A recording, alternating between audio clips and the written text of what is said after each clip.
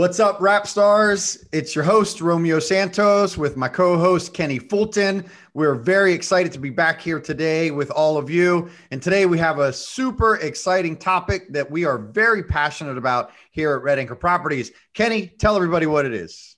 Today, we're going to talk about real estate investing, our specialty. Real estate investing, something that we are super passionate about because, for us, real estate is not, well, how do we say it, Kenny? Right? What have I always said? Real estate sales, that's our job. Real estate investing, that is our future, right? That's our retirement. And so our goal is to be the number one real estate resource of choice, period. Now, what that means for us internally is that not only can we help people buy and sell real estate that they're living in, but also that we can help them to invest in real estate when and if they're ready and if they have a desire to do so, so we can help them through that whole process. So what we're going to do today is we're going to talk to all of you about what we would, the same type of conversation in essence that we would have with you if you were sitting in front of us saying, I want to start investing in real estate. So Kenny, why don't we kick it off and let's jump in. What's kind of that first part that we talk about with our clients when they come in and tell us they want to start investing in real estate? Well, what I usually try to do is first try to find out what that person's goals are. Like, what is the goal? What's the outcome that you're looking for? So, and then I try to get into what their current experience level is, and that could mean either sometimes we're getting clients where, they're still continuing to build their portfolio and they already have, 20, 30 units. And then we have many people who are picking up their first or second unit. But starting off with what your goals are will really help us to determine what the best way to source a property for you is going to be. And then one of my favorite things is to always talk about exit strategy. So if you know what your goal is, then it's a lot easier to kind of formulate, okay, well, this is the type of property that you're going to want to go after. But then ultimately, let's say if your goal is flipping, you want to flip houses, that's a very short-term process. But if your goal is for buy and hold, that's a long-term strategy. And if your goal is to own, just enough, you're trying to, like, I had a client who was like, my goal is to make, is to replace my current income, with rental properties. Like, okay, well, that's a very specific goal. And we could definitely hone in on that and then come up with a plan on how we're going to get there. So I like to start off with what somebody's goals are. How about you?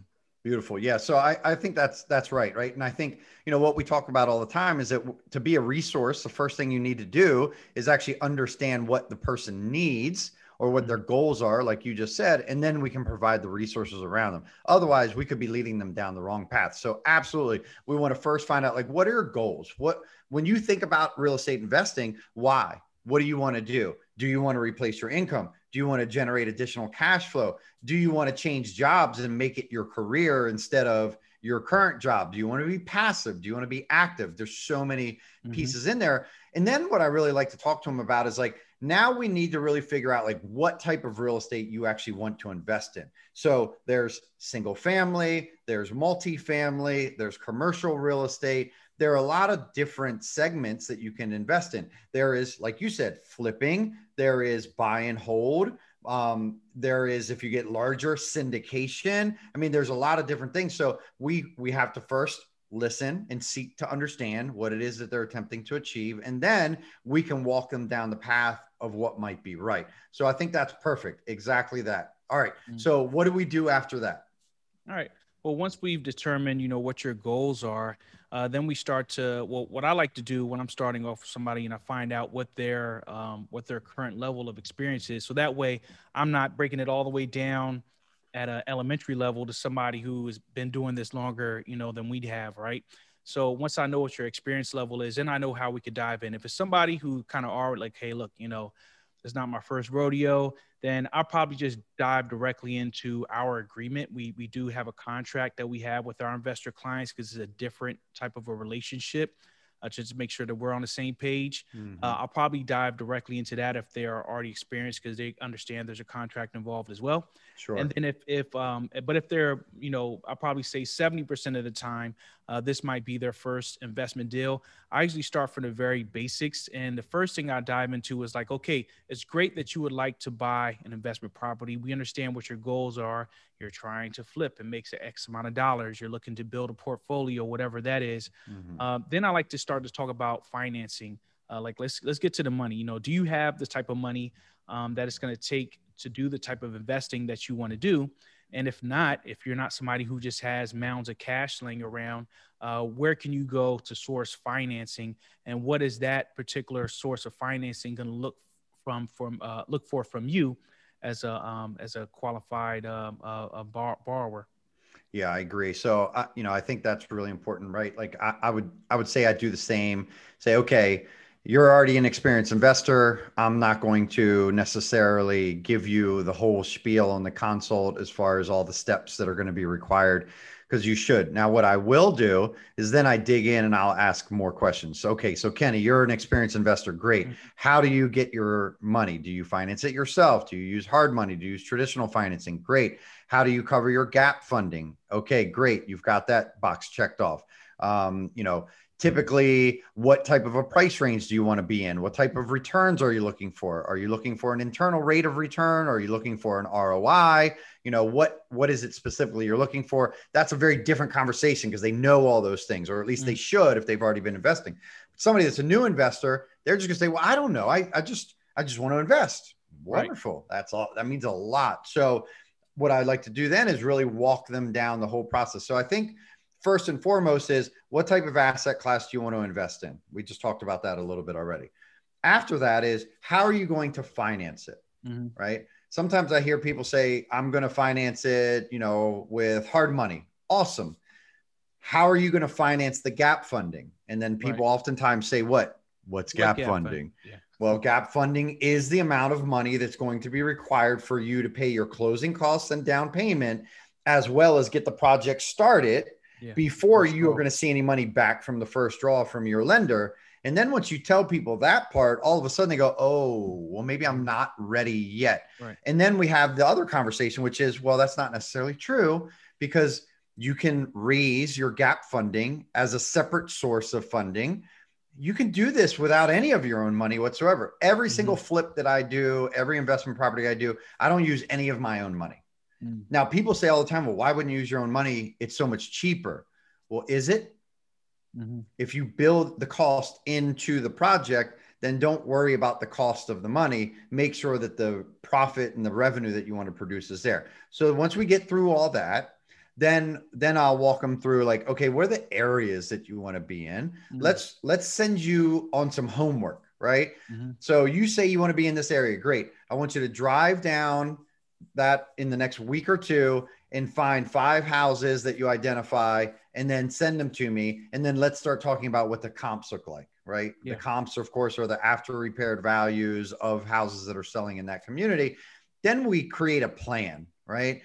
What I mean by a plan is, I'm going to then start sourcing for them specifically in certain areas that they've identified, so that I'm not shotgunning, right? I'm narrowing in, and then I can really find things, send them to them. And then I talk to them about our process. And so our process is a blind offer process, right? And people get really, really sketched out by that. They go, what do you mean I'm not going to see the house before I write an offer on it? That is right. You are not going to see the house before you write an offer on it, because we're doing everything through the numbers. Right. Right. And so the way that we insulate them, as you know, is we put different clauses into the contract that then give us an opportunity to go quickly, either us as the general contractor, my partner, Tom, or their general contractor. Once it's under contract, contractors aren't going to go out there unless you're under contract. Right. And they're going to give you an estimate on what it's going to take to repair it. If the numbers still work, you go forth, my friend. If the numbers no longer work, you back out. Right. Right. You save time, and then you put in multiple offers. Right. Yeah. And that kind of leads me into that next part that I would talk about, which I'll let you talk about, which is the team.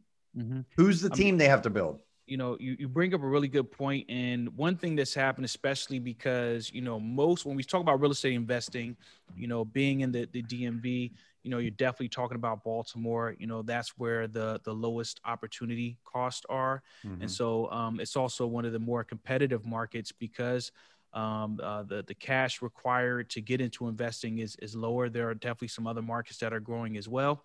But what typically happens are the people who are looking to invest in real estate don't generally live in the areas that they're going to be investing in. And so one thing that I like to tell people is that real estate investing doesn't mean call Kenny. Right.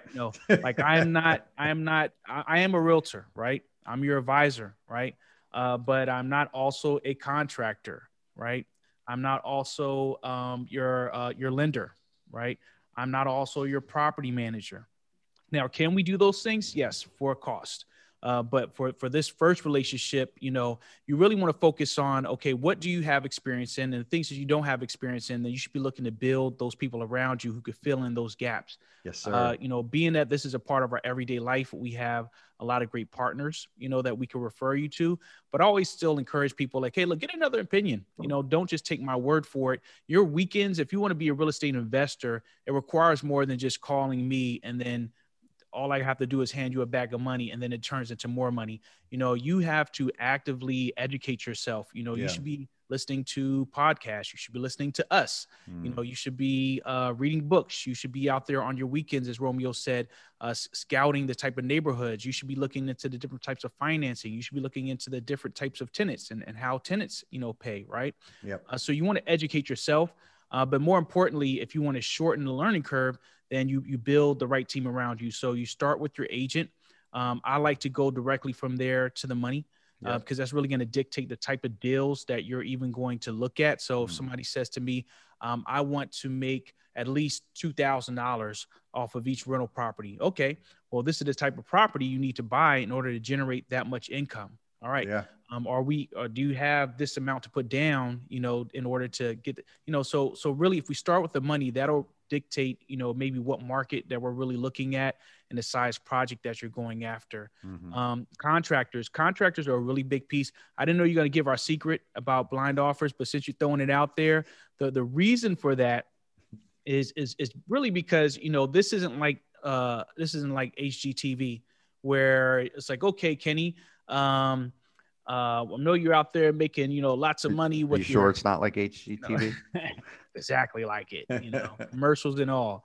And so you're like, hey, let's go out this weekend and I want you to spend your whole Saturday showing me these 10 properties that I'm going to walk into, spend an hour in each. And then ultimately, maybe I'll make an offer on one and then our offer gets rejected. And we'll just do that every weekend. It's not the best use of time for either of us. So what we do is we come up with a strategy and then we do based upon pictures. When we do our walkthroughs, we do it virtually. So for example, one of the things that I like to do is when I'm sourcing properties, looking at pictures, is I have my clients on with me and I let them know what I'm looking for. So for example, if we're looking at a property, one thing that's really easy to spot in pictures are vents, right? So I look for air ducts. Like, okay, well, if you don't see any air ducts, then what does that tell you? No, there's probably not any central air. Right. And so that comes at a cost. It also reduces the amount that you can ask for rent. So if you're looking for somebody, if you're looking at your best comps and those have air conditioning and yours does not, you can't expect to get that same amount of money. So there might be an investment required in order for you to maximize the rent. Roofs. So a lot of the pictures that you see, a lot of people should be looking at them, they just look like pictures, but for us, they're clues, they're context clues as to what type of investment is going to be required for this particular property. So once you could pretty much estimate repairs based upon the square footage, the condition of the property, and then comparing that to what your goal is. So if you're flipping houses and you want to sell it for this amount, okay, well, then you need to make the house look like this. You're going to need to do this level of renovations. So as a contractor, going to go out to 10 houses with you, write up a full workup. No. Right? No, it's a very quick and hard no. People come to me and they say, do you know a good contractor? Yes, I do. Can you give me his number or her number? Yes, I can. Now, will that contractor come out there and follow you all around Baltimore? No, they will not. So the best use of time would be to estimate those repairs, go out there, find the property, put the offer in, whether you've seen it or not, right? You just throw it out there. And if it sticks, if the numbers work and it sticks, then you call the contractor. Now the contractor knows you have a real shot at getting this property of this project turning into cash for them. Right. They'll give you a write-up. Now, will they do it for free? Maybe, or there might be a cost into them giving you that estimate as well. And that's a part of something you have to factor into your cost. Now that's not a very large cost, ladies and gentlemen. I mean, in the event that does happen, also, if you end up going with that contractor, then they reduce that from the overall cost typically of your contract with them as well. Correct. Yep. Good point. Good point. I mean, listen, putting together an estimate, we have a general contracting business as well. It's quite time consuming. It's quite lengthy. So, good rule of thumb, I think, is utilize your square footage, do your worst case scenario, unless you can tell from the pictures that it's definitely not worst case scenario. And then you put out your offers, and you put out as many as you can in rapid fire and see what sticks. And then you get a contract that'll go out there with you. So I think that's really, really key for sure. So that's a great point. So you said obviously agent, you said lender, and you said contractor. Who else? All right. So once you have your contractor in place, I would think about the long-term strategy of your project. So if you're doing something like a buy and hold, and you're trying to figure out, how much you're going to put into this project and the income it could generate, are you going to manage the property, or are you going to find somebody to help you do the property management? And so property management includes things such as finding tenants, making sure doing the background on them, the interview, the showings, placing them, doing the check-in, the updates, the checkout. When something breaks, they'll call the property management company instead of calling you at night or when you're on vacation. So I would say figuring out, because that's such a huge piece. There is a large financial piece to that. Some of them are going to charge you monthly, and it could be considerable. Like, what would you say the average range is for a property management company? 8 to 10%. If they're full service, it's going to be 10%. So think about this. If the rent is $2,000 a month, you're paying somebody $200 a month to pick up the phone. Correct. So you have to evaluate. And of course, to take care of it for you. Yeah. Correct. And I think so if your goal is to buy one rental property, you could very well manage that on your own, right? If your goal is to build a portfolio of 10 properties, with your current lifestyle, are you going to be able to manage and service, those are 10 families that you're taking care of? You need to provide adequate service and provide, healthy conditions for them, right? Are you going to do that? So even if you're like, well, I can manage one, it's like, okay, well, the deal might need to work in order for you to outsource that part of the project, because once you scale it up and you no longer have one project and you have 10, you need to make sure that this property is still profitable for you with that expense in mind. So that kind of goes back to what your goals are. If you're like, hey, look, one and done, fine. But if you want a business model that's scalable, you might want to build that in and find the right partner to help you with the property management. Yeah, absolutely. And there's a lot of different ways to skin that, and we could continue to go on and on and on. As everybody, I'm sure, can tell, we love talking about this. But what we wanted to do is really just give you an intro, everybody out there. Agents, take some of these tips and have these conversations and be honest with people. If you don't really belong working with investors, don't work with investors. Okay. Send them to us. We'll give you a referral. And consumers, make sure that you understand what it takes.